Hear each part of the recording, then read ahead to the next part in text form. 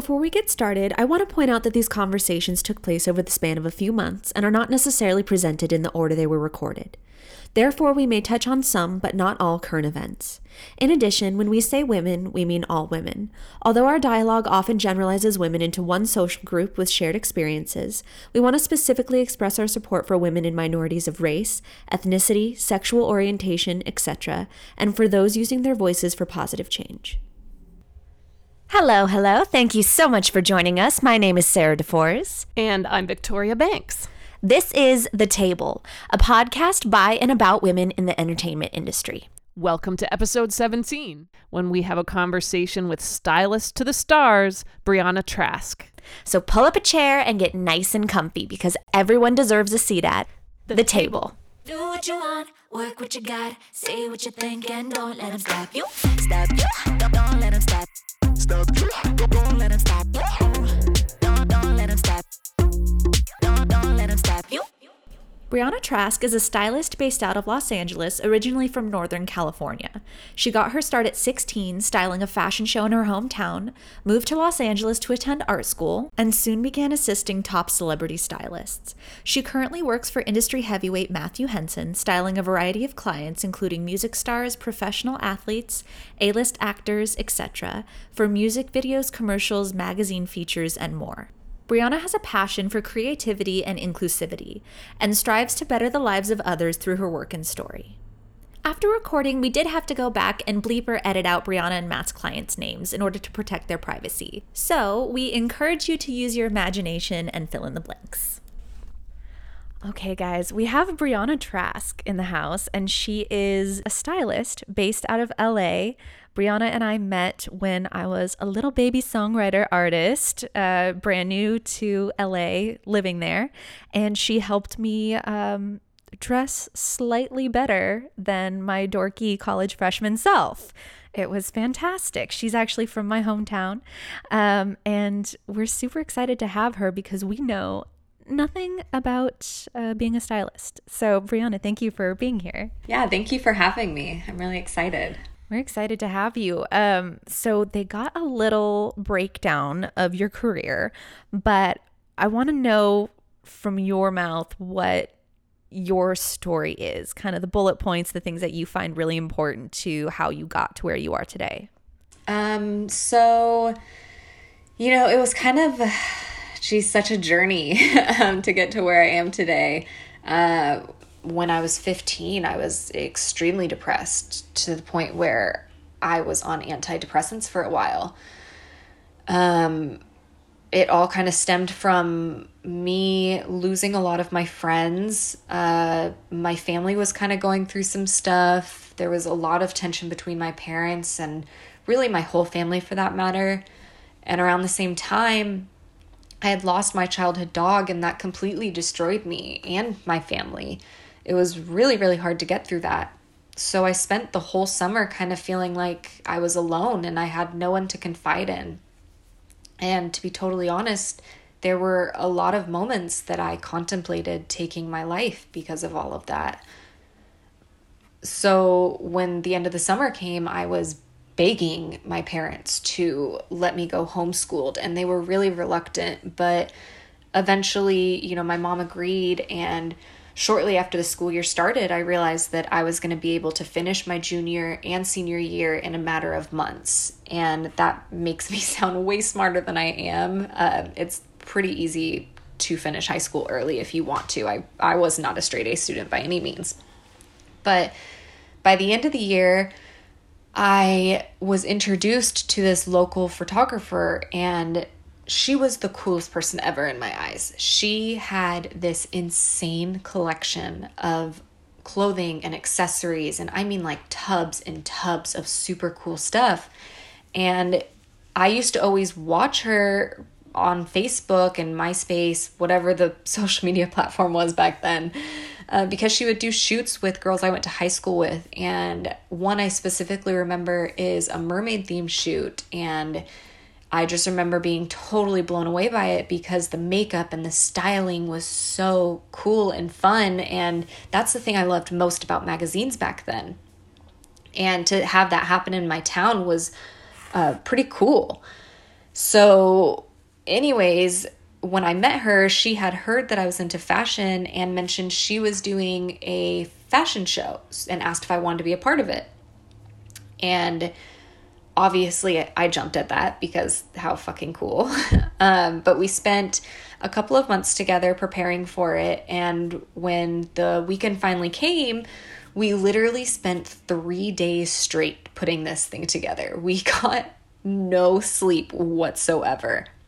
And she pretty much let me have free range of the styling. It was insane. I mean, she helped here and there, but she was like, if this is what you want, go for it, you know, like have fun. And so at 16 and a half, 17 years old, I basically got to dress all 30 girls, and each of them had 3 different looks, and there were different trend categories, which is an insane amount of outfits. It was truly the hardest I had worked ever, but it was so much fun. And by the end of the weekend, I was just in tears, just because I was feeling this kind of happiness that I had a little bit forgotten about. And I just remember being on the phone with my sister, just like, this is what I want to do forever. Like, this is what I want to feel forever. And that kind of really jump-started it for me because I didn't really know it was a career up until that point. So it kind of opened a whole new door for me. And shortly after, I moved to Santa Rosa to do a year in a junior college because I was only 17. I wasn't quite ready to move to LA yet. But the second I turned 18, I left to LA, started an art school, and gave my number to basically anyone in the industry that would take it. I was practically begging for experience. But I think that that's kind of what really set me apart from my peers, was because I was willing and happy to just put on someone's socks or get coffee. I mean, I would have had a positive attitude wiping someone's butt, but people really recognized that and they appreciated it, and it got me a lot of jobs because of it. But also at the same time, me and my then roommate and best friend would literally put together shoots ourselves all the time. We would just find models from school or social media, and she would shoot it and I would style it from all of our closets combined. And I gained a lot of experience that way.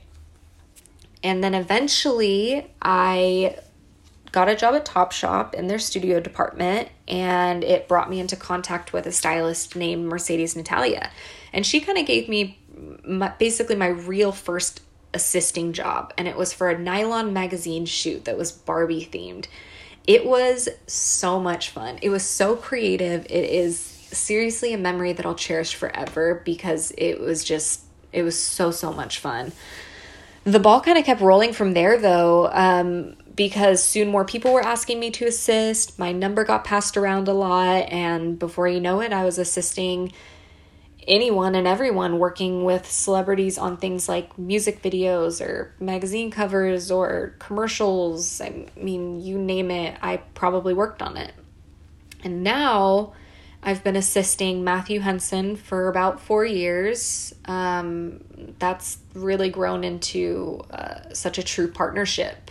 I mean, yeah, we've been working together for so long. I love him, but yeah, that's kind of how I got to where I am, and you know, the rest is history. That's amazing. What an amazing story.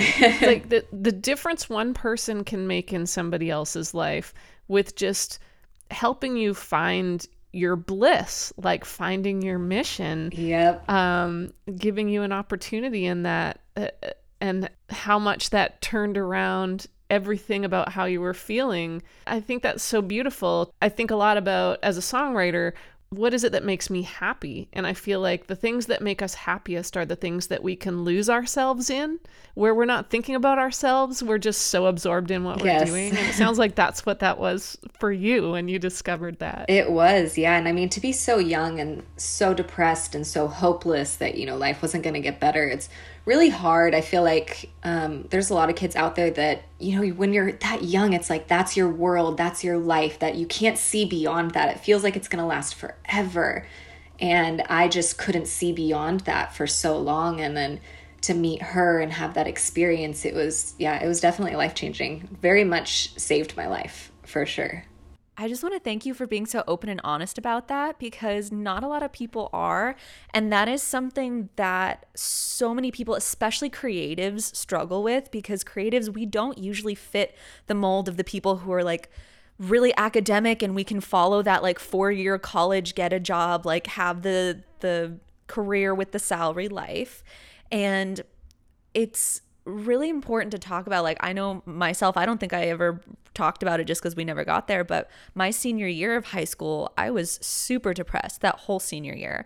And kind of like you, like I had some things, like I started working in LA in music when I was 15, and I didn't go to school most of the time. And so I didn't really get to have a solid group of peers. And then, you know, just some things with what I was working on, I was in this space that I couldn't get out of.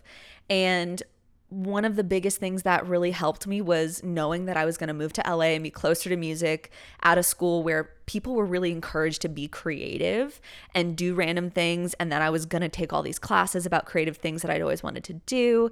And similar to you, like I knew I had a passion for music, but it wasn't until I was 15 and did a couple open mic nights, and they were my first time. I have really bad stage fright, actually, which is something that people always don't think about when it comes to entertainers.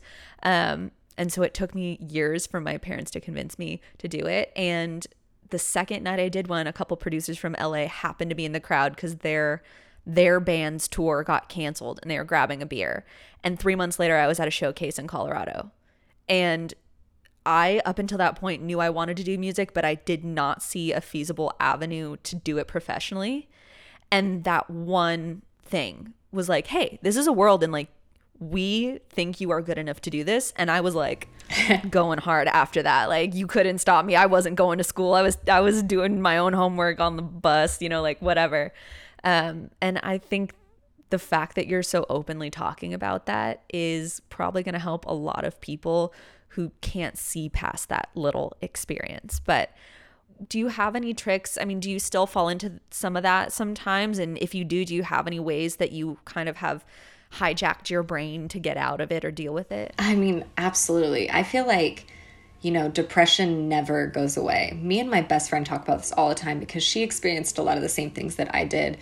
And we both completely agree that it's not something you just kind of get over. It's more so you learn how to live with it, because, you know, it's really easy for it to creep back in. And I think what I do is, if I'm starting to feel depressed, honestly, like, I'll snuggle with my dogs. They make me the happiest. I love my pets so much. And then just doing art, whether it's, I do all kinds of art, whether it's like drawing or like sculpting or, you know, like I like to make like furniture sometimes, just any outlet, because, you know, styling, I have to be able to shop and like be able to dress someone. So I need to be able to have something tangible that I can do whenever I want to kind of just feel happy, and those are things that I love to do. Yeah, and that's something a little bit different from the styling too, because like when your interest and your hobby becomes your career, it's almost like you have to find a different angle to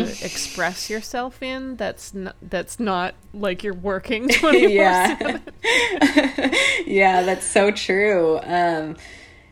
It can be very draining too, my job. It is a lot of really long hours sometimes. There's been times where I've been on set for like 20 hours straight, or like an overnight shoot at that. So, you know, I work all day and then go straight to an overnight shoot until like 9 a.m. in the morning. But it's still rewarding to this day.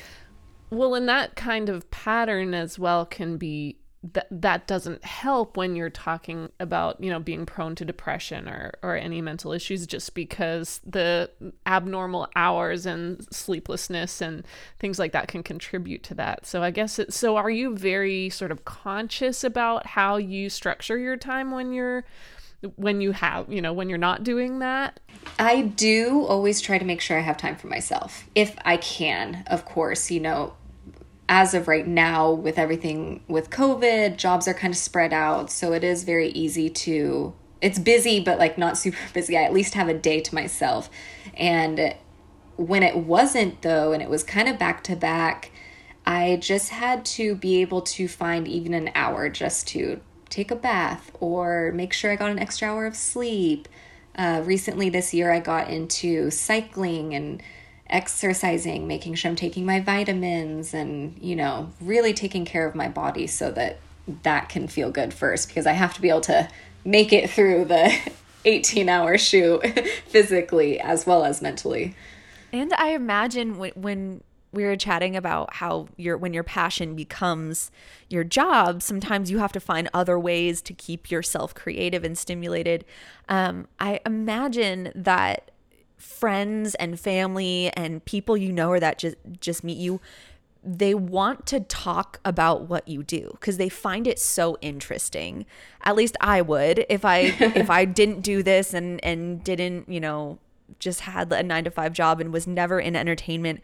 I would probably want to ask you a million questions, but it also probably means that people don't realize how overstimulated you are with that one thing, and it can feel a little ongoing. I know for me, like my friends and family, I don't come from a musical family, entertainment family at all. And like the amount of times my family's like, you should write a song about this. Here's a title for that. Like play us a song, you know, and it feels like it's so easy. Yeah. And I'm like, this is so fun. This is my passion, but I don't want to touch a guitar. Yeah. I don't want to think about a rhyme. I don't want to listen to the radio. I just want to chill. Do you have like ways, like, do you enjoy it when people get really excited about that kind of thing? Or do you feel like I've kind of figured out a way to be like, oh yeah, blah, blah, blah, and cut it off? Yeah, you know, it's kind of a mixture of both, because I do not talk about what I do to anybody. I don't post it online, really. I guess I'm very modest in that sense that, not that I'm trying to keep it private. It's just that I don't ever want to come off like I'm showing off. That's what it feels like to me. And I don't knock anybody that, you know, posts about who they work with or the styling that they do. I totally get it. It just doesn't feel right for me. So when my family does talk about it, or my friends, they'll like text me and like ask me all these questions, it kind of feels good to have them be so excited, because it's like, okay, you get to be excited for me and think that what I'm doing is cool. But, you know, since I don't allow myself to do that, but there are times where, yeah, people will be like, oh, should I wear this? Or we should go shopping, or help me do this, help me do that. And I'm just like, I really want a break right now. You're like, I don't get paid in experience anymore. Yep, exactly. So we have a lot of conversations on this podcast with people, obviously, in the music industry that are kind of within our circle. And we've talked a lot about how things are different for a woman in that journey than they are for a man. So do you see that in your realm? Do you see biases, imbalances, situations that make it harder for you as a woman? Are there any things like that to navigate, or is it easier to be a woman? What do you see? That's it. Yeah, that's an interesting question in my field, because so my boss is a man. Love him so much. Honestly, the best person I've ever worked for in my whole career. So I feel like I get to see both sides. It kind of feels like if you want it bad enough, it's easy for both of us. I really don't feel like I've been discriminated too much as a woman in my field unless it's by another woman. I do find that there are a lot of women in my field that kind of feel threatened, and they don't, kind of feel like you could take what is theirs. And to touch on like all my bosses before my current one, they were all women. And there's maybe I could say one or two that I worked for that I felt like really wanted me to learn and wanted me to succeed. The rest just kind of felt like they were putting me down or trying to put me in my place. They would talk to me really ugly. They would curse at me or be like, why'd you do that? You're stupid. You know, say really ugly things. And for me, I got into this job because I love it. So the second that happened, I was like, I'm done working for you. I'm sorry. We need to move on. And 9 times out of 10, they would try to get me to stay. And I would have to explain to them that you can't talk to people like that. But then, of course, they would still do that after I left, because I would keep in touch with some other assistants. But that was not really from men. I feel like most of the men in my industry they're not straight. It is a very different vibe. I think I've met maybe one straight male stylist. So that's been kind of interesting. But they're always nice. They're always welcoming. There are a lot of women that are welcoming and want you to learn, but there is a very high competition energy when it comes to like women to women. Are you tending to style more men or more women when you're working, or is it pretty much even?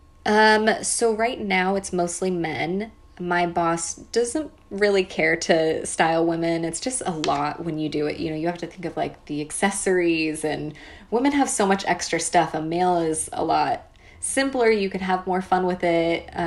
It's just too stressful for women. But I have styled women in the past, and it can be fun if you're with the right person, the right team. Otherwise it can be really, really stressful. Well, it's interesting to me that you had bosses that talk to you that way, because that's, you know, it reminds me of what's that movie, Devil Wears Prada. Yes, The Devil Wears Prada. And I'm kind of like, oh, that's such a sort of stereotypical way that things work in fashion. And it's one of those things that makes you ask the question, do people talk to people like that in other lines of work? And if they do, they probably have legal proceedings against them, because you can't, like, you're not supposed to be able to do that at work. But it's like a different set of rules in entertainment industry, fashion industry, stuff like that. It's like it doesn't follow the same norms and expectations and rules that we have.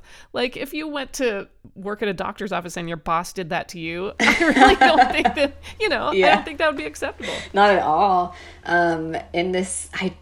It is very much a cliche in this industry to have people talking like that to their assistants. And the only thing I can really say about that is that they were talked to that way by their bosses. It's such like a deep-rooted thing. You know, that stereotype came from somewhere because it actually existed. And at the very beginning of it, I feel like when styling was happening and designing, you know, it was normal to speak that way because I have actually no idea. I have no reason why it was okay, but then they carry it with them when the assistant grows up and has an assistant, and they think it's okay to talk crazy. But I think my generation is, at least I would hope, is more so being like, that's not okay. It sucks though, because there are a lot of assistants that I see that really, really want to get ahead. So they're willing to put up with it. They're willing to let the head stylist talk to them so crazy to the point that they go home and cry all night long, just because they want to work with who they're working for, or, you know, as far as like celebrities go. And it's just not okay. I definitely don't agree with it. And I feel like if you do truly love what you do, success will find you in its own way. And not even everybody's version of success is so different. You know, some people think making a lot of money is being successful. Some people think happiness is being successful. And to me, I measure success by just loving what I do and being happy, and loving my team. And as long as we're all doing what we love and we're all happy, then that is success. And so I think that's why I was able to draw that hard line. Like, you are not allowed to speak to me that way. I've even had times where people offered to pay me more, and I still was just like, this is not what I want. I don't want to go home and be stressed all night and then come to work and be stressed. I would have a 9-to-5 if I wanted that. But I really do feel for the interns and assistants that put up with it every day. I will say that this is probably one of my favorite topics. We haven't touched on it too much, and I think your situation and field is the perfect one too. But I did, when I was younger and starting out, work with a producer who did talk to me in a similar way, especially when I was tracking vocals.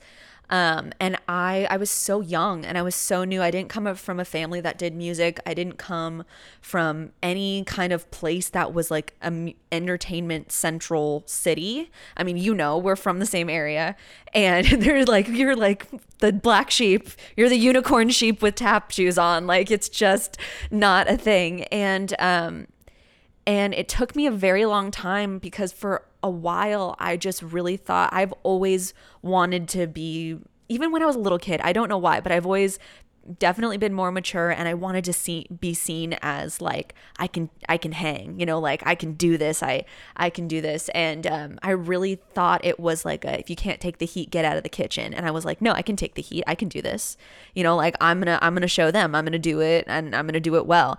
And then it wasn't until I started working with some other people, and it was a big part of the reason I started working in Nashville.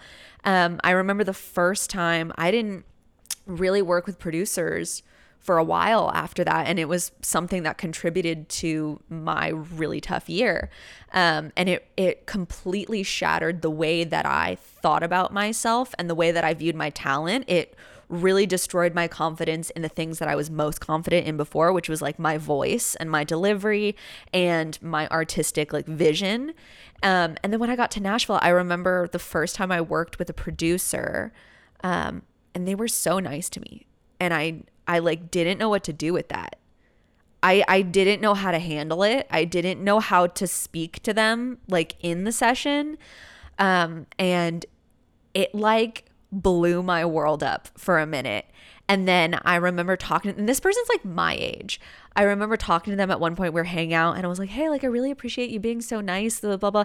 And they looked at me like I was insane. They're like, what do you mean? You're thanking me for being nice to you? And I always think about that. Like, it should never be an out of norm thing to be nice to somebody. And I'm always so hyper aware, especially of young artists, of the team that's around them because of that. And if I see something shady, I'm going to talk to them. I'm going to talk to someone I trust on their team.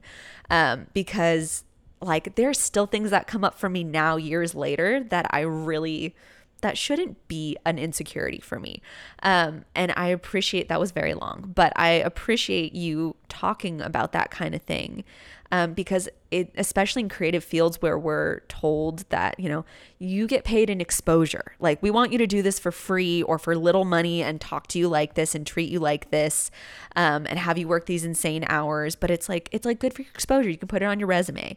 That is not, increasingly our generations are not tolerating that, and we're also demanding to be treated better, and we are very secure in setting boundaries, which I love. We're a generation that loves therapy, and I'm here for it. Absolutely. That's what I was gonna say. Like, where did that come from? Brianna, what's your personality been like growing up? Have you always been good at drawing your boundaries, or is that something you've had to learn, and how did you learn it? Gosh, that's a good question. I don't think I was always good at that. I feel like when I was younger, I craved attention from anyone and everyone who would give it to me.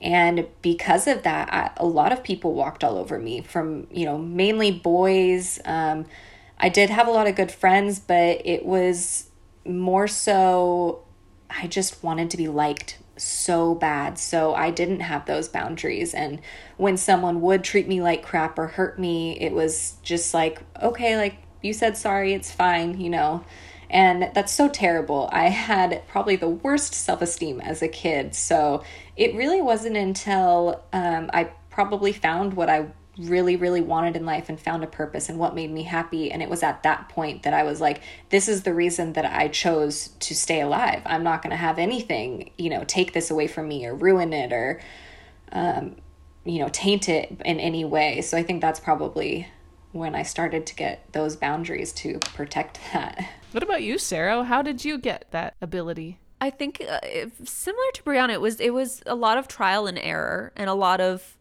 I don't ever like the idea of an insecurity or somebody else being able to take away my passion and the thing that I love. And I'm similar to Brianna in the way too that I just wanted people to like me so bad.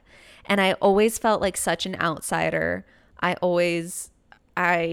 also had an older sister who was like super pretty and super like, she was very nice and very shy too. So she was always in like a popular crowd, and also very quiet. Like she too struggled with, people walking over her because she was so nice and so quiet. But I also always wanted to be seen as mature and like I could hang, that similar thing. I wanted people to like me so bad. And I think creatives in general, we tend to be old souls. And I found it really hard to connect on a lot of planes with my peers. And I would like give all the information and help anybody, and it became a running joke in my family that like, I'm the group therapist. Like people come to me when they need something and then they like peace out. And so I had to learn like it was never fulfilling. Even when someone needed me, it felt like they liked me, and I equated that with love and attention, but it's so fleeting, and you can't base your own personal view on the attention others give you or how much they need you. That's not sustainable, and it's not healthy. Maybe it comes from finally getting a grasp of respecting yourself. A big part of that is figuring out what you want to do and finding what you want to do and being on fire for that. And once you respect yourself enough to value yourself, and that gives you the ability to create those boundaries. I just think it's a really interesting question. So that's why I asked. I was curious. What about you? Well, I mean, so it took me a really long time, but I think in my 40s is where I'm finding that. Because I grew up, my parents very much sort of raised me in a little bit of an authoritarian way, where I had to listen and do what they said, and achieving and getting approval was the big thumbs up.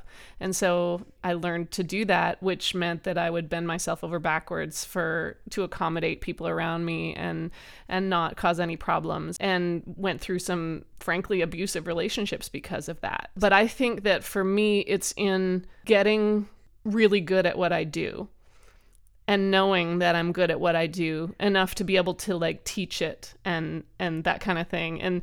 And that has given me the confidence to say, hey, wait, I'm valuable here. I have something to contribute, and I can walk away from this situation if it's not serving me. And there's no reason why I should have to put up with anything that I don't agree with. But it's taken me till my 40s. So I just found that interesting, like what you were saying. Obviously, like therapy is a part of that too. And because we are so much more able to talk about mental health publicly and own the fact that we go to therapy, own the fact that we have these struggles, I think that's making people able to get to that level quicker and younger. I think so too. I mean, my parents were not, they didn't talk about mental health at all. And when I was depressed, there was part of it that they were like, just like, stop crying. It's just school drama. They didn't say that directly, but it's how I felt, just get over it. You're in high school. Things will get better. But I think now, and I still talk to my dad and my mom about it all the time, and I think my mom's more aware about mental health now. My dad's still kind of learning a little, but I'm just like, you need to be aware of that stuff. We have to take care of our mental. We have to pay attention to that, especially with kids. I always make sure to check in with my niece and talk to her about that stuff. If she's doing okay, if she's happy, or has she ever felt depressed, and just to make her know that that's really important to talk about that thing. And it's okay. It's always a safe place to talk about it. I think, back then it was like, if you had mental health issues, you were crazy. And, it's not that way anymore. That is such a good point, because I think that highlights just how much growth and self-work you've done, that you're so open about this when you weren't raised in a place that was aware of it. Because I'll tell anybody if we're having this conversation, like my parents put me in therapy when I was young, because I was coming home from school every day crying. I was having issues with my peers that and they were like, we're going to get some help. And even though my parents were super open and willing to check in, I still felt a lot of resistance internally for wanting to seek out help. And I'm like, I have a session coming up on Thursday. I'm stoked. I'm ready. I love it. Like, let's do it. Let's do the work. It's so fun. But it took me a while for a minute there, I would be like, yes, therapy, we love it. But I would be like too scared to do it myself, even coming from a family that supported that kind of thing. But I love, Vic, what you were saying about a lot of your confidence coming from finding what you love and being really good at it. Because that in and of itself is an act of self-love, chasing your dream and being good at it. And I agree, that's a lot of where my confidence and my boundaries come from. Brianna, you've mentioned that that's absolutely where it came from, but I'm curious if you've had to put up certain boundaries with even clients, like on the client side, because that's a whole other dynamic where they hired you, but you're not theirs. That one's definitely a lot trickier because technically I am the assistant to the head stylist. There are a lot of times where he trusts me to manage a lot of things on my own. And I do become that sort of face and representative of him. And there have been times, yes, where that we have had clients that have talked to me crazy or, expected me to do crazy things at the drop of a hat. And I think the thing I love most about my boss is that he's the first one to step in and be like, okay, we're not working with them ever again. He is very much like, you will not disrespect my assistant. You will not speak to her that way. Or, that if they ask us to work with them again, he's like, no, I can't. It doesn't matter how much money you offer us. Like, we're not working with you guys. Sometimes he won't even say exactly what it is. He'll just, stop the relationship right there. And I love that because it feels like he's, protecting me and he cares about me and how I'm being treated, because I am not the one to be able to say something like that. Unfortunately, that is kind of where I have to curb my boundary, because that is the client. He is paying me to be there. And I am just the assistant at the end of the day. I can't tell you, I can't say, don't speak to me that way. It's just, which is crazy. I should be able to say that, but it's different. It's a work setting. It's, I have to be professional. I'm representing Matthew. And, but if I go home and I tell him what happened, he's the first one to be like, that is not okay. It sounds like he's a great boss. He really is. Honestly, I hope he listens to this, but no, I tell him all the time that he's so wonderful. He truly wants me to learn. He wants me to do good. He wants me to succeed, and I'm going to die with him. I tell him all the time, we're going to be buried in the same grave. I'm never leaving you. I love that. I love seeing those dynamics, because we talk so much about the issues that women face, and it's very much like a microcosm of this, because that's what we're here to talk about. But there are so many wonderful men that are such great allies that are there to support us and help us and create space for us. And when you find those people, it's like a holy grail, hallelujah, angel choir singing moment. It is. And how did you guys get connected, and what was the evolution of your relationship? Was it kind of immediate, we're best friends, we're on the same page, it's like we've known each other a million lifetimes? Or was it like a slow, hey, I like you, now I trust you, now I freaking love you, we're gonna die together? So it was kind of a funny story. I was working at Topshop at the time when we met, and my coworker was about to do a shoot with him because she was doing assisting at the same time. And he was doing, I think it was a cover for, it was for Complex Magazine with, and he needed an extra assistant. And I was like, absolutely, I'll go with you. So we went to set and I met him, and I really liked him. We vibed a little bit, but I was like the second assistant, so we didn't talk too much. And then I didn't even hear from him until like maybe almost a year later.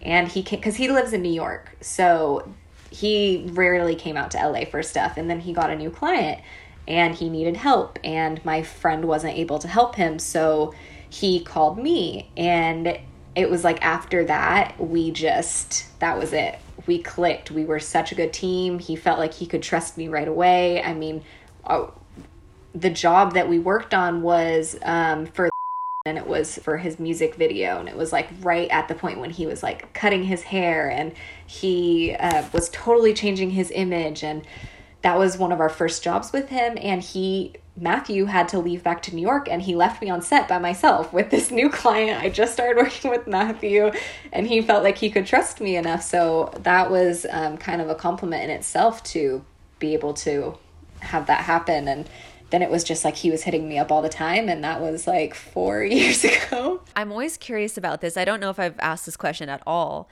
on this podcast, but how do you feel about validation? Because To me, I feel like people see it as such a dirty word, such a, you shouldn't need validation from other people.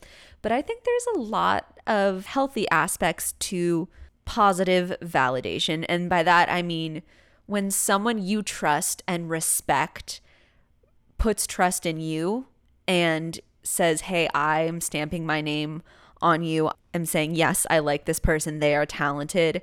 I think it can do wonders for your growth as a creative and as a person. You know, I feel like we would all love to say that we don't need validation and we can lift ourselves up. And that's great. Obviously, we should be able to do that some of the time. But to be totally real, I love it. And I feel like I need it sometimes to get that confidence in myself.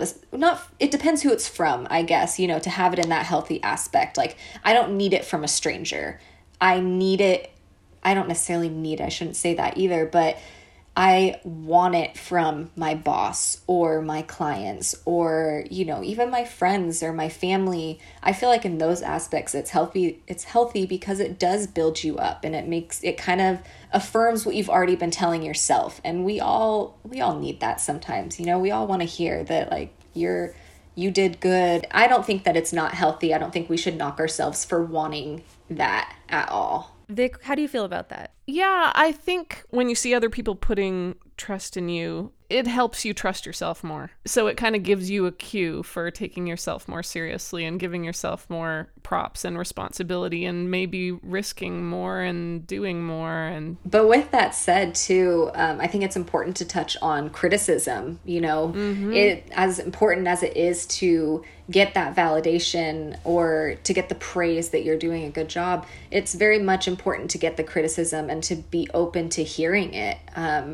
You know, I feel like a lot of people struggle with that. And I myself, there's been times where even my friends, you know, they'll give me a little bit of a critique and I've definitely gotten defensive before. But as far as a work setting goes, you need to be able to take that critique. You can always learn. Even my boss, you know, he's always learning something new. You're never going to know everything, especially in a creative industry. You know, everything's constantly changing. You're constantly getting inspired by something new, by somebody new. And you need to be able to hear that criticism, and you need to have people around you that feel comfortable enough to give it to you. I wonder about that all the time with people who are higher up in celebrities. Like, do they have people around them that are being totally honest? Like, yo, this sucks. Why? Like, this isn't you. Why are you putting this out? You know, we need that as humans. Yes. So I'm curious what your dynamic is like with your clients. Like, what kind of role do you find yourself playing with them? Do you feel like a cheerleader sometimes? Do you feel like you're trying to get them to push the envelope sometimes? Like, do you have clients that are self-conscious and maybe reticent to try something new? What's your back and forth like? Even the most confident person is self-conscious, which I think is major to point out, because especially in the age of social media, you see everybody that's looking perfect and happy and everything, but they are self-conscious. A huge part of my job is being a cheerleader, and that, you know, telling them that it's okay to do something that's maybe not totally comfortable to them, or to push the envelope. But also, with that said, there is a time or place, and you kind of have to gauge that as a stylist. You have to gauge what mood your client's in or what the project is, like if you can really push it that extra bit. But I do think that with Matthew, he's really good at that. And he'll ask me all the time what I think. Like, he'll send me stuff, and if it's really crazy, I'm going to be like, yeah, he's not going to wear that, Matthew. Or he'll send it, and I'm like, you know what? I feel like we could totally make that work. And it's just about the right place, right time, right mood. And it must be hard to know the difference sometimes between encouraging somebody to try something new and stepping on them, being too pushy. You really do have to be careful. You just have to be good at reading cues, I feel like, in my world, because there have been times where, you know, I've watched Matthew really push, like, just try it on. You'll like it. Just try it on, give it a try. And they'll put it on, being super reluctant at first, and then they'll put it on and be like, oh, this is amazing. I look so good. But then there are times where they're just like, no, I'm not doing that. And then we're both really good at like, okay, like that's your boundary. We'll stop pushing it, whatever you want to do. Because at the end of the day, we do want them to be happy, and, you know, we want them to be comfortable, and we're there to make them feel good and look good. So, and you're also kind of getting to know them and their brand, right? So this is not just you choosing things to put on somebody. This is you getting to know their brand and trying to step into their skin a little bit, right? And figure out what works. Yeah, and what could work for the future, like where to take them, or like I said, the right time or place for certain things. You know, like you wouldn't do a red carpet outfit and a magazine outfit in the same category. Like with a magazine, you have more room to be creative, have fun, like let's do something out of the box. But red carpet is obviously more toned down. You don't want to get too crazy. But yeah, you definitely have to take into account the client and their personality, what they like, what their brand is, because you don't want to veer off that. Otherwise they'll just look crazy and it's gonna be your fault. I'm finding little parallels, like as a songwriter, when we're working with artists and we have to step into what they're doing on their project at that moment in time, and what they're willing to say and what they're not, and trying to make it better. Yeah. I mean, that's super interesting because there are a lot of really personal songs out there. So how do you as a songwriter gauge, you know, are you feeling bold enough that you could tell them, like, I know you want to say this, you should say this, even if it might be uncomfortable? You know, gauging that has got to be like really interesting, because that's really personal. And sometimes it's the opposite too, where you're like, that lyric is not the best lyric, but they are so hung up on it because it's so authentic to who they are. You're like, I'm not going to push this one. This is you all the way. It might not be me, but I'm not the artist. So you run with that, and that is dope. That it makes me curious. I don't know if you still work with, non-celebrities and more kind of like everyday people, because I know that when we met, we were connected through your cousin, I think, who's such a sweetheart, an awesome hairstylist. Shout out, Brittany. Yes, Brittany, we love you. We'll put a link to her stuff in the description. I was just looking for someone to help me kind of streamline my look, and you did that. You were so helpful. I still have some of the pieces that we got like years ago, 100% out of season. I don't even care. I still wear them. But one of the things that I always held on to from that one experience that we really spent like a day in person together was I had always been so self-conscious of my shoulders and my arms. I'd always like had broad shoulders, you know, people would be like, oh, you got swimmer's shoulders. And it always made me so self-conscious. And I remember we were in a store once and you pointed out something that was like off the shoulder. And I was like, oh no, I don't know. I have kind of broad shoulders. I don't know. And you were like, I think broad shoulders are so cool. Like I love it when people show off their collarbone and their broad shoulders. I think it's so bold. And I was like, okay, like I'll try it on. And it made me feel so good. I wear off the shoulder stuff all the time. Like years later, that is something that you changed about me that I like was always self-conscious about, to the point where I'm like, hell yeah, big shoulders. Here we are. Let's go. And I always think about that in the way that I talk to artists too, because I want them to feel confident in that weird line that they threw out that someone else might be like, oh, that's stupid. I want them to like hit and miss, because it builds confidence, and usually that's exactly where the brilliance comes from. Do you take into consideration like how much what you do can shape someone's view of themselves and what's possible in the future and what's possible for them to evolve into? Yeah, I mean, I've always had the motto, like, if I look good, I feel good. Because, you know, I feel like a lot of people can say that they don't care about their style. They'll wear whatever they grab from their closet or just throw something on. But it's also, even when you just throw something on, that's your identity. That is what people see. That is, you know, they don't hear you talk first. They don't read whatever you wrote. You know, they see you. They walk up to you. They see what you're wearing, and they kind of paint a picture of what you might be like. And I think that is very important in our self-confidence. And so I personally, if I'm having my own client, I definitely want to put them in something that's going to build them up and make them feel good. And like with you, I don't ever recall you telling me that you were self-conscious about your shoulders. So I probably didn't say it. I would love for people to tell me like something that they're self-conscious about, that if that was like the very first question I could ask in someone, be like, just tell me what you're self-conscious about, and then I can find a way to make you not self-conscious about that by wearing this or doing that, and then maybe that could help build their confidence in that. So that's really interesting to learn that about you. That makes me feel really good that you now feel good about your shoulders. And I think every body is beautiful. Honestly, I thing I draw most and make most is a woman's naked body in all shapes, all sizes. I love it. I think it's so beautiful. And I love that clothes are there to just highlight that. You know, they're not there to conceal anything, in my opinion. It's more so to just enhance the beauty that's already there.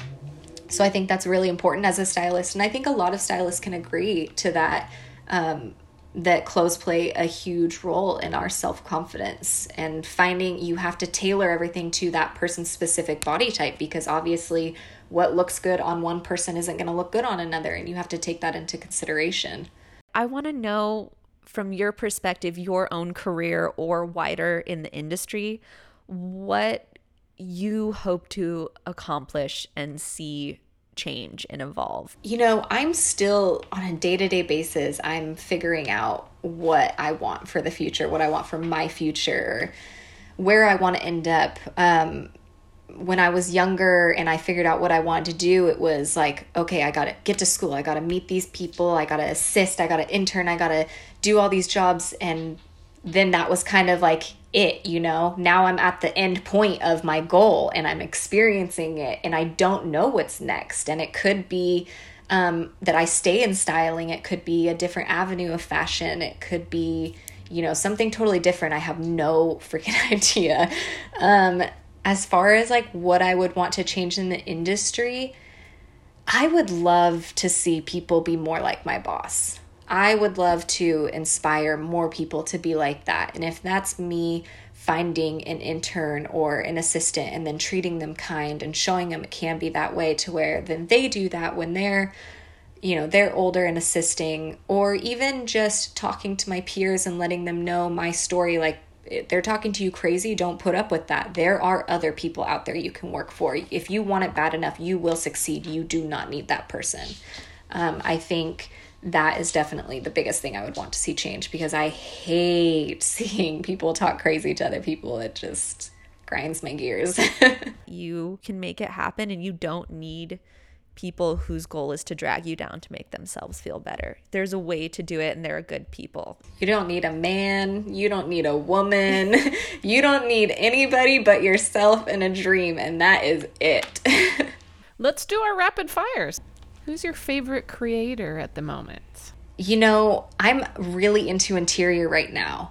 Interior design. I've been buying interior design books like crazy. So I can't really peg one person off the top of my head. Just being creative in interior right now is kind of That's so interesting. A different side of it. Yeah. You're really talented at it too. Like you were mentioning, you refurbish furniture and build stuff. I told her before we started this, I'm kind of obsessed with her Instagram page because it is so aesthetically pleasing. Everybody go look up Brianna's Instagram page. It's in the notes. We'll put it in the episode notes. It will spark joy. What is your favorite trend? Casual. I love casual meeting elevated. So, you know, a hoodie with maybe some boots and some jeans and a trench coat. That is my favorite trend. It's comfortable. It's cute. Perfect. Okay. So what about a trend that you wish would stop? Oh my God. The Yeezys. I cannot stand and I'm sorry if you guys like them, but I cannot stand the Yeezys. I can't stand the whole collection. There's maybe been like one or two jackets that I'm like, okay, that's cool, but I can't. And Supreme. Oh my goodness. Get the hell out of here. Those mile-long lines for Supreme. No. The last time that you failed? There have been like small things. Like I try to be as meticulous and organized as possible. Even ask my boss. Like he can't even handle my organization sometimes. But there are times where I slip the ball and, you know, something misses, or I forget to return something. I think maybe one of my biggest mistakes was something either didn't get returned or got ruined. I can't quite remember exactly what it was, and it was like $1,000 or something like that. The situation ended up getting resolved, but in that moment, I was shitting bricks because I had to tell him that I fucked up on something. And when you don't do it, not to sound cocky, but when you don't do it that often and you have to like admit that you fucked up something, it's really hard. But I was like, I'll pay for it, take it out of my paycheck. I don't care. I'm so sorry. And he's really good about it. He doesn't get too annoyed with me, but I can tell sometimes, if I do mess up, he does get a little annoyed because he's not used to it. So he's like, well, what is this? What are you doing right now? But I do always make sure that I own up to it right away. Like, I messed up. We need to fix this. Yeah, it's the only way to deal with that. Exactly. Head on, as scary as it is. I talked to my boyfriend about it before sometimes, and I'm like, I feel like I'm going to puke. But I got to get through it.